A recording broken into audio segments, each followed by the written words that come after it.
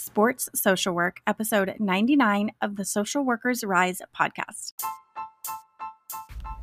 Hello, my name is Catherine Moore, social worker, mom, coffee lover, and founder of Social Workers Rise, where we inspire social workers to connect, expand their knowledge, and change more lives than they ever thought possible.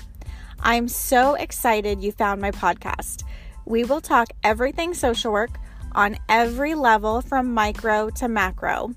We will hear the stories of social workers who are doing big things, learn new skills, and most importantly, give you actionable steps to make a difference today.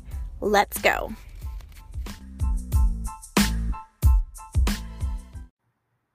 Hello, and welcome to another episode of Social Workers Rise. It is your host, Catherine here. This week, we are talking about sport social work. So if you love sports, if you consider yourself active, if you like to watch sports, if you come from a sport family and you just love being involved in that culture, then definitely listen up because sport social work may be a new career opportunity for you. You never know.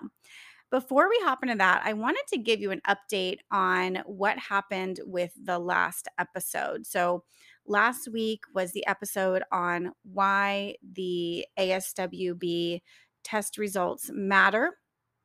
And that was all about how the ASWB released demographics on the passing rates of the people, and it came out very skewed in one direction.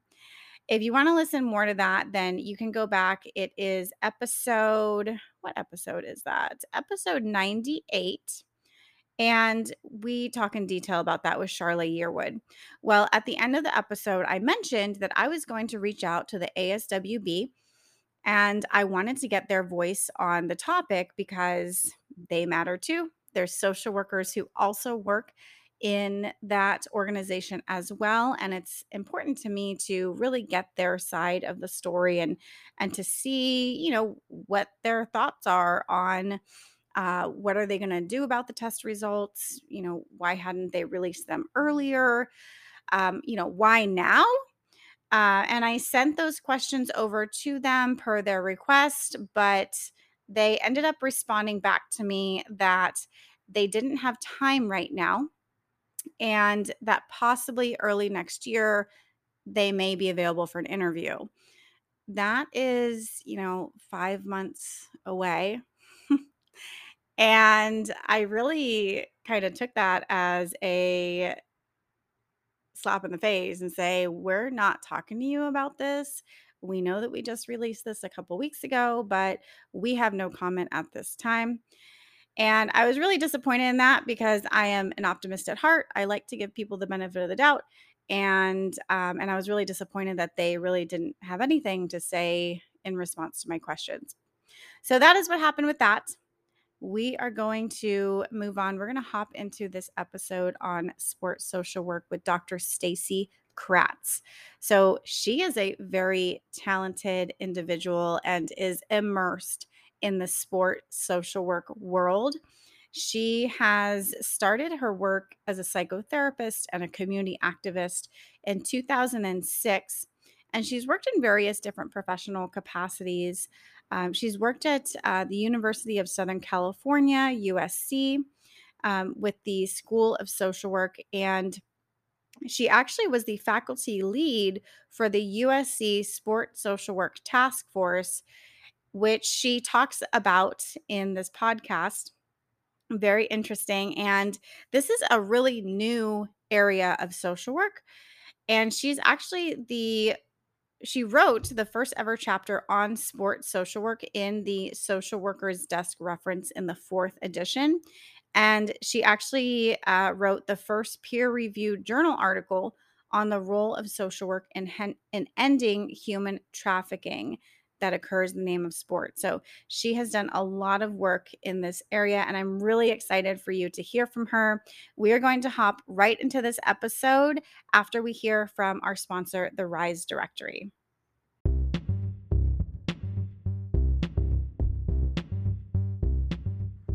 This episode is proudly brought to you by the RISE Directory, a national directory of clinical supervisors who are dedicated to helping the next generation of clinical social workers grow in their clinical skills. The link is in the show notes. Check it out and tell every clinical supervisor you know about this directory. You're in LA, right? Hello, and welcome to another episode of Social Workers Rise. I'm here with Miss Stacy Kratt. Welcome to the podcast, Stacy. You're welcome. Yes, thank you. I'm really happy to be here.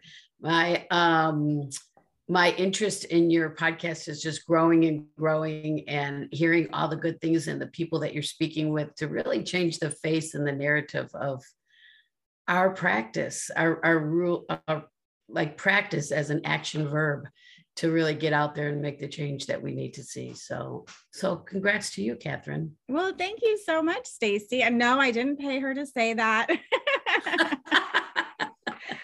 Yeah, I mean, I always say we, I don't know why, but I started the podcast, 2.5 years ago. And it's just amazing how these conversations are so impactful for the listeners, because I've had people message me and said, oh, I had no idea that was an option. And I looked into, a job after hearing your podcast and I got hired, and they're like, so happy now. Or they'll say, oh, I listened to your episode on the way to my interview for that particular job and I got hired, and they just felt so much more prepared and confident. And so it just gives me chills. I'm just like, oh my gosh, so exciting. I just love it. And you know what else I love about when you speak of that is just it's social workers helping social workers, and putting social work at the front of like the impact we have and the potential that is not realized yet, because we have a lot of work to do as well as a lot of professions. But yeah, I'm glad, because I love talking about sports social work, and it's such a burgeoning field. It's the word that came to mind. Just massively growing, and the interest is out there, and it's not just in the United States, it's global. And that's really fascinating. Yes. So exciting. So before we jump into sports social work, tell us a little bit about yourself and how did you even get started as a sports social worker? Oh, it's been a while. So I've been a social worker for about, I guess like about 16 years or so. I went into social work as almost like a second awakening in younger years. Like, oh, I've been kind of so interested in this work and I didn't know what it was called. So I'm one of those social workers that really had no experience in the profession at all, but a passion for social justice and change and equity. And that's how it came about. And I had this awakening, like, wow, there's this profession called social work. I had no idea. And that's a lot what we hear on the streets too, right? What is it that you do? So I started my social work career with the military at the Air Force Base in Tampa, Florida. And that's where I had my internship. And wow. When I was in grad school, yeah, it was fast. It was a gift. I had no idea again about the military culture or anything about it, but it was in my community and I said yes, which is something that I always, when I'm mentoring students or even grads or even mid-career, say yes as much as you can. Just say yes. And I think that opens up a lot of doors that are alternative doors that we never thought we could go through. So, or that social work even belonged at the table, but we belong at every table because it's about obviously human behavior in the social environment, and where is that not?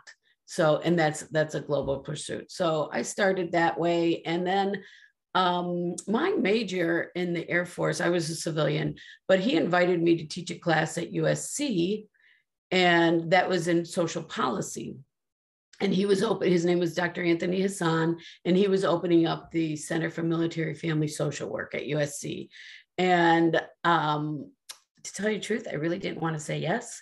I had taught little kids how to speak English in France, and I was horrible and I hated that job, and it like all came crashing. I'm like, no, I'm not a teacher, but I did say yes because it was Major Hassan that was asking me, and then being in the sport powerhouse of USC really brought those conversations gradually into our social work faculty meetings. And I became the lead faculty for the sport social work task force.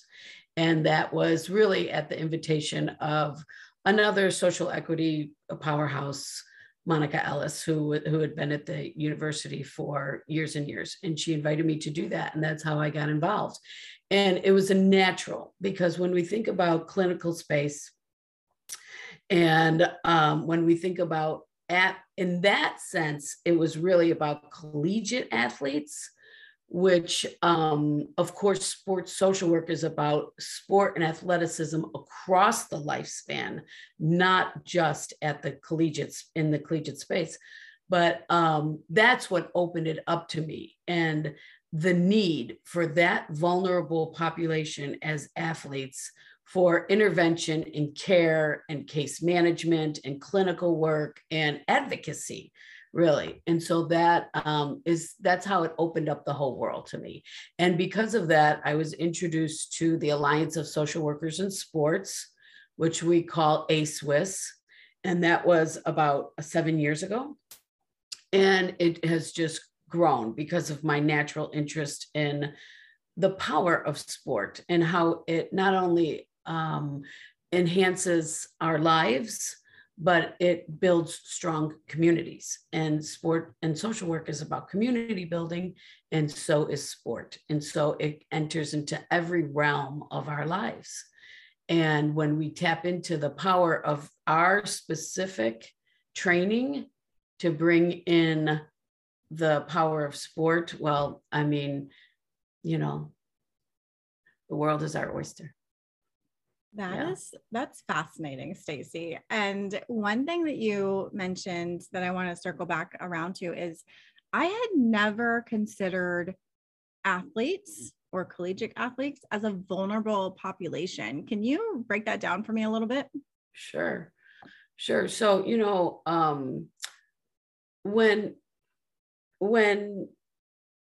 when we're like integrating into society, say like at 3 years old and all that, our typically we start doing like tumble class or something, and then we move into just community sports in some way, whether it's organized or just pick up or really just informal settings, because give a kid a ball and they're going to kick it. And we're using that type of human behavior that's part of us to then move along, right? And grow into the people that we and our family want us to become, hopefully, right? And along the way, there's opportunities to keep going into sport, and there's transition times. So think of like, this is only one aspect of sports social work, by the way, but it's one that most people identify with. And it's those transition times when, like, okay, so, my son wants to play baseball, and this is going to be so great for him and the family. My daughter wants to swim, or any kind of sport, or we want to bring our students in the school together in a formal way for not only the benefits of physical activity, but the benefits of building community through sport at the school level. So there's going to be lots of times where there are transitions there, where students and children and youth and adolescents and young adults, where they maybe can't play, or they are playing and they're getting better and they need direction, or they're moving into, they've had an injury, or expectations their own personal expectations are not being met, and it can be traumatic. And we want to make sure that as a society, that at those times, those athletes are very much well supported. And that's part of clinical social work, the actual mental health part. So think of a high school athlete that's done very well, that doesn't get the scholarship to college. What happens with that person, that human being? Think of the collegiate that gets injured in their second semester and they can't play anymore. What happens with that person? Think about even athletes who also have a mental health issue before they're even, it's not even related to the sport. How do we support athletes with mental health and behavioral health issues while they're pursuing their dreams as athletes? So it's about sport performance, which we partner all the time with our psychology peers and colleagues, but it's also about that person in the social environment of the team and the family and the community, and of course, the country and the world. So that's a new perspective that's been brought in heavily with the Alliance of Social Workers in Sports. That was a long answer, Catherine. I hope I got it. You did, yes. And the way that you explained it, I mean, it just makes sense. I mean, I never thought about it before, but it makes complete sense. And I'm also thinking too, there's just so much pressure and anxiety and, you have to perform, you have to be in the right headspace to do your best. And I imagine that would be extremely difficult when you have, because USC, they're televised, there's people watching all over the world. I mean, gosh, the pressure to deal with that makes me anxious just thinking about it. So I'm wondering and you mentioned a little bit, but what does a sports social worker do, or what is a typical day what would a typical day look like, or kind of activities that you would do as a sports social worker? So sport social workers work, I want to use the terminology micro, macro, meso, but I'm so tired of that terminology and I can't believe I'm using it. But it's something that we do understand right now. So there are sports social workers that work in a one-on-one or group clinical setting every single day. And that's all over the country and in the world. As a matter of fact, I'll put a little shout out. We had our very first, through ASWIS, the very first member who is a professional sports social worker who works in Cape Town, South Africa. His name is Fakri Arenzi, and he's working in the schools with a program that's called the School of Hard Knocks. It brings rugby into the school system with the ultimate goal of bolstering academic success with those students, but also cultural success and social success, because they want to decrease some of the social problems that are happening in South Africa. So that's one example of a sports social worker. He's working with a program that is education and academically based, managing those teams of students to ultimately stay in school.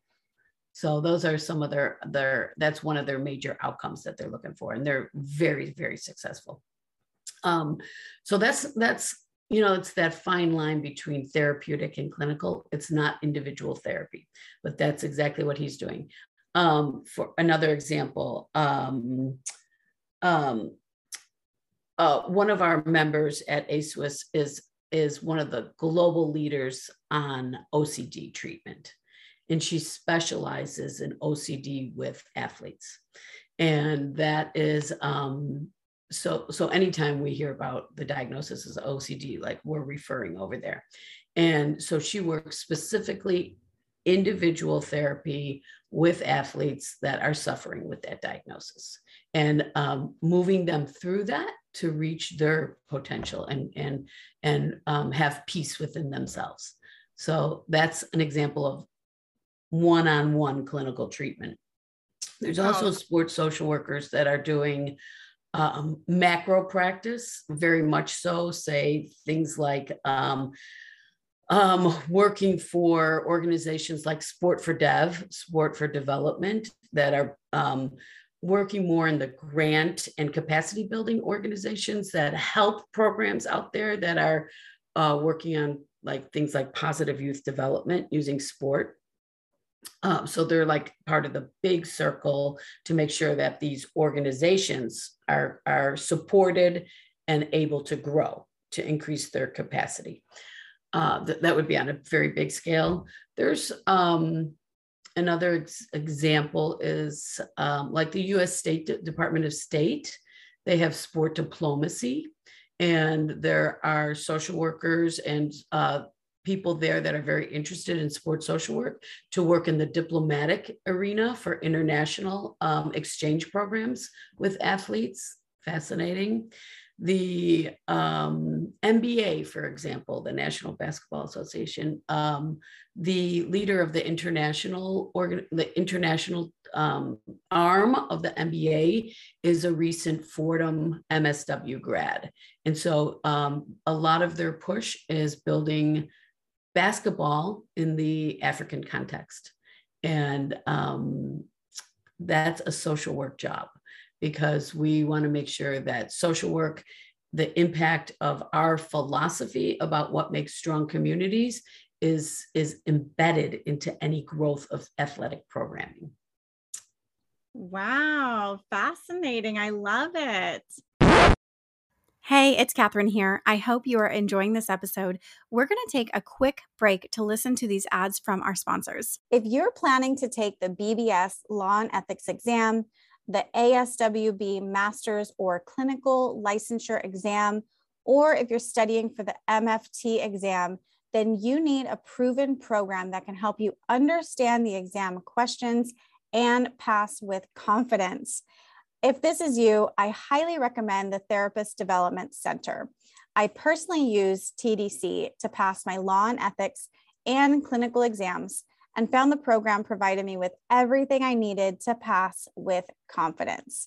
TDC's program integrates various ways of learning in an organized fashion, containing all of the information you need to pass without the overwhelm. And now, bonus, TDC is also offering a library of continuing education courses that fulfill your license renewal requirements and will support you in your career development. If this sounds like something that you need, visit their website, therapistdevelopmentcenter.com, and use the code SWRISE10 at checkout to receive 10% off any of their CE courses, including their brand new course, On the Edge of Life, an Introduction to Suicidality. You can also check out the link in the show notes. Do you love horses, nature, and being outside? Do you dream of having a successful career working with horses and helping humans? Horse Therapy Center of Canada provides certification and professional training to mental health professionals like you who want to launch a business or career in equine-assisted therapy. With 3 different delivery methods, you can become an equine-assisted therapist in as little as 4 days. For Social Workers Rise podcast listeners like you, my friend, Horse Therapy Center of Canada is offering you up to $700 off of their certification and training programs. So don't wait. Start your career in equine-assisted therapy and learning today. Check the show notes for how you can get started. I think I got it, right? Catherine, like micro, meso, macro examples. Yeah. You tied all of those in there. And it's really interesting because it sounds like a way to, for example, the first example that you gave in Africa, that they are doing all 3 of those. Yeah. Because you're working with the individual, you're working with the kids, you're working with your colleagues, maybe educating other people who may not know about what your role is or what you're doing and the importance of it. And you're working with groups and then large communities. So it's really integrating all 3 levels. I mean, man, talk about an interesting job. I love it. Yeah. It's so fascinating. Every single day, This sounds so corny, but it's like I wake up and I'm like, oh my gosh, there's so much great work to do every day. Of course, there are some of the societal issues that are difficult to talk about and difficult to work in. And we're there too, of course, as social workers. And things like sexual trauma and sexual assault that occurs in sport that we have obviously zero tolerance for. And we see that on headlines all the time. We partner and collaborate with the leading women, the leading person in the sport arena addressing sexual trauma. And that is Brenda Tracy. She has started the group many years ago called Set the Expectation. And it's fighting sexual assault within sport because it's there and it's at sometimes higher levels. So it's disproportionate. And she has a story of her own trauma that she's lived through, and she shares it with the world. And she specifically shares it with collegiate athletic teams all over the United States. She's even moved more now into really the whole idea of violence against women. But of course, her specialty is violence against women within the sport arena. And that's at every level. It's not just player against, like a woman, a specific woman, but it's a culture. And there's aspects of that culture that need massive change. So she's working hard on that, and we help her with that, especially in terms of research and entree into certain arenas. And one of our members, Lauren Tredenik, is an expert in that arena, and she's fabulous. So she actually created that collaboration. Wow, that's awesome. So I'm wondering if someone wanted to get started in sports social work, but they really don't know, what to do. Yeah. I'm wondering, what are the requirements or prerequisites, or are there any special kinds of trainings that would be required to be a sports social worker? Yeah. I think the number one thing, just like a lot of the specialties in social workers, there has to be a passion at some level. We believe that everybody is an athlete, and that sport growth of athletic pursuit is part of humanity and what it means to be human. So everybody's an athlete. So we all have that in us, because a lot of times I'll hear from current students or recent grads that really want to get involved, and they'll say, but I'm not an athlete. And we just debunk that right away. And it's thinking about the bigger picture of what it means to have sport in our lives. So that's one thing, a passion for like this area of study. It's also, it takes a lot of networking, because there's so much that's not known in the general population about sports social work. So you have to be really able to talk about sports social work and to get yourself out there, because oftentimes it's non-traditional paths. So, there's some very traditional paths. Like we have sports social workers that are clinicians for professional sports teams, baseball, football, hockey. Social workers are in all those spaces. Soccer, Lisa Bontasumi is another example in Oakland area. She's the mental health director for the professional soccer team. The Panthers, we have a professional social worker. So that's like an easy drop, right? So low hanging fruit, get involved with sport teams, but also get involved with community programming, get involved with international organizations that are in the sport arena, such as a company called Beyond Sport, for example. They're a massive international organization that is they're really capacity building organization as well. And they do a lot of grant funding. They're very much committed to building very high quality sport programming across the lifespan. Another organization to really keep your eyes on is Laureus, which is Laureus. They're another global heavy hitter that is in this sport for development arena. So like get a pulse on what those organizations are. Become a member of ASWIS. I swear to God, I'm not in marketing, but that is where the sports social workers convene. There's actually a symposium, October 5th and 6th. I should check those dates. It's either the 4th and 5th or this. I'm going to check it right now. It's the 8th annual symposium of the sports social workers. And it's about 125 members that come in person this year in Indianapolis. And we've been virtual for 2 years, so we're super excited. And it's all about networking and learning about the organization and about what people are doing, the pulse on what's happening.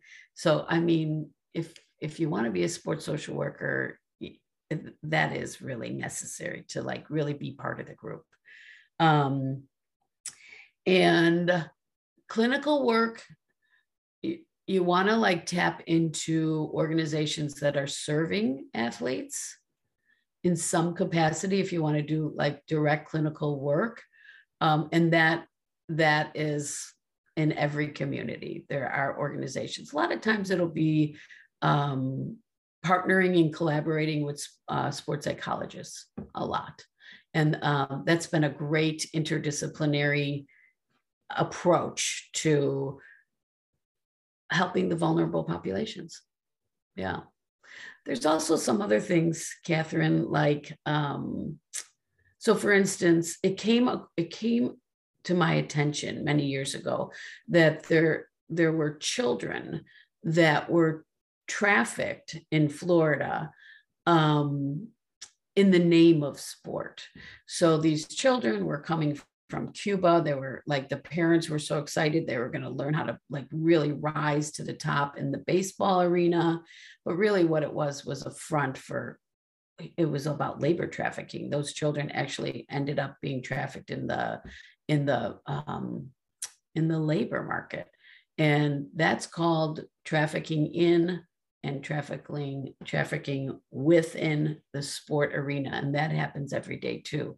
So something like human trafficking using sport as the vehicle to trap human beings, that happens. And there's an international organization called Mission 89 that is headquartered in Switzerland, and we're a partner with them too.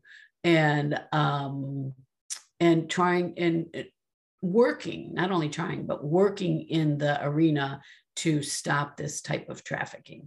So things like that. Anytime there's like a social issue, you can always say, okay, is sport used in this arena at all? Or is that something that needs to be explored, that nobody's really looked at it yet? So another thing, the ASWIS has a sport social work certificate. So it is the one and only in the whole world that is about not only individual and class instruction with a mentor, but also includes an internship as well, guided internship, no matter where the person lives. So we found that's very, it's helpful when people are looking for jobs to have a sports social work certificate. So that's a great way to do it too. Excellent. And I'm wondering, in sports social work, is there the opportunity to get clinical supervision towards your professional license? Yeah, there is. There's a whole list of clinicians that are on the clinical list as clinical social workers at ASWIS, and many of them do supervision too. Oh, that's great. I'll have to get that list from you, Stacy. Invite them to the RISE directory. Yes. Okay. Yeah, that'd be great. I'm also part of that, of course, but it's really there's this passion to make sure there's more of us because the need is so great. There's not enough of us.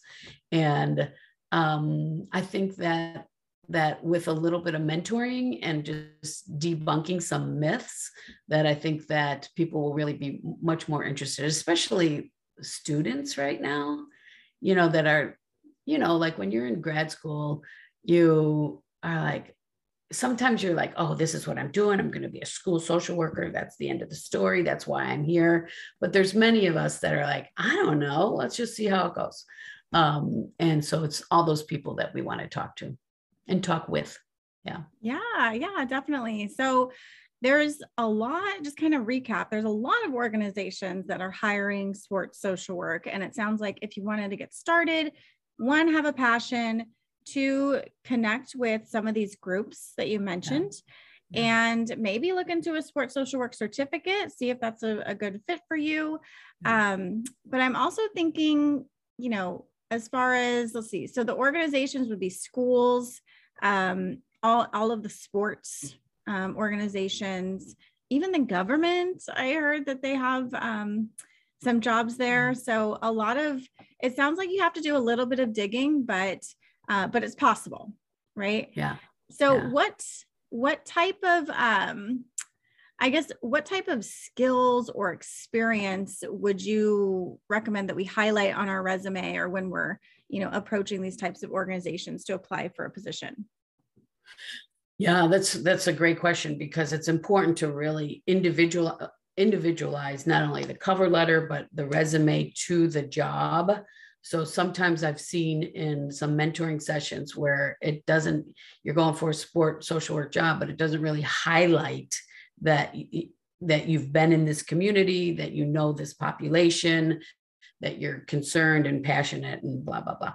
So very much tailored. And I think that the most important thing is to really highlight the link between social work and building strong individuals and helping to guide people and offer options and strong communities. And that's good for everybody. So even things like, not only like small government organizations, like cities have Parks and Rec departments.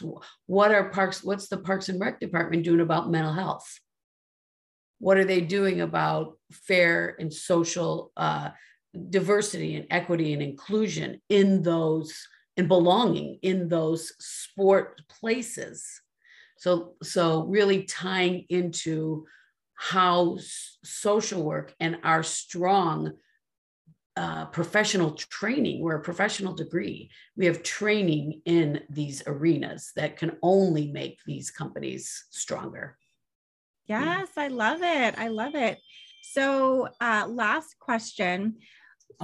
What do you feel is important for social workers to know about sports social work? Or is there anything that we haven't covered yet that you feel is important for our listeners to know? I think it's really important to know that sport and athleticism is within all of us, and that it's not unique to a societal view of what it means to be an athlete. So like a stereotypical, that's very limiting and it's exclusionary. And social workers don't exclude, of course. We're about inclusion. And we want to use the sport, the power of sport, to build that strong change that we need in our society, because we have obviously many societal ills that we have been tasked as a profession to help impact in a positive way. And if we use sport, we're going to have greater impact. That's the bottom line, because we know through all the literature through millennia, you know, Jane Addams actually started the sports social work movement. It was not titled sports social work, but she started the first playground in Chicago. She was the first one to say we have to use sport when we have two kids from different languages and cultures and backgrounds that are fighting. Let's give them a soccer ball, because guess what? They're going to stop fighting. They're going to play. And that's a whole arena now that's called refugee sports social work, to make sure that peace and harmony are fostered through the athletic platform. So things like the Vatican has a program that's called sport. Oh my gosh, I can't remember the name of it, but it's basically like sport harmony. It's the harmony, and it's really about building peace. And that's a search term: sport for peace, sport for humanity, sport in the service of humanity. That's the Vatican That's the Vatican initiative that is global. And the North American director is a friend of ASWIS. And it's everywhere. It's about the person in the environment. And we're just using sport and expanding on the promise. Definitely. I love it. Thank you so much, Stacy. If people want to find and connect with you, where should they go? Oh, I love to connect. I'm very social. LinkedIn is, of course, a history of professional work. I'm on Twitter at Stacy Kratz, at Social Work Pulse. And also Instagram is my professional account at Stacy Kratz. And always through ASWIS, the Alliance of Social Workers in Sports. We have an amazing executive team that I work with every day. I hope that all your listeners can come to the symposium, if not this year, then next year, and get involved in our certificate program and be that social worker that recognizes athletes are a vulnerable population and it's across the lifespan. Awesome. Thank you so much, Stacy. It was great talking to you. You too, Catherine. So happy about Rise, and just keep doing the great work because we need you. Oh, you know we will. We're just getting started, Stacy. Okay, take care.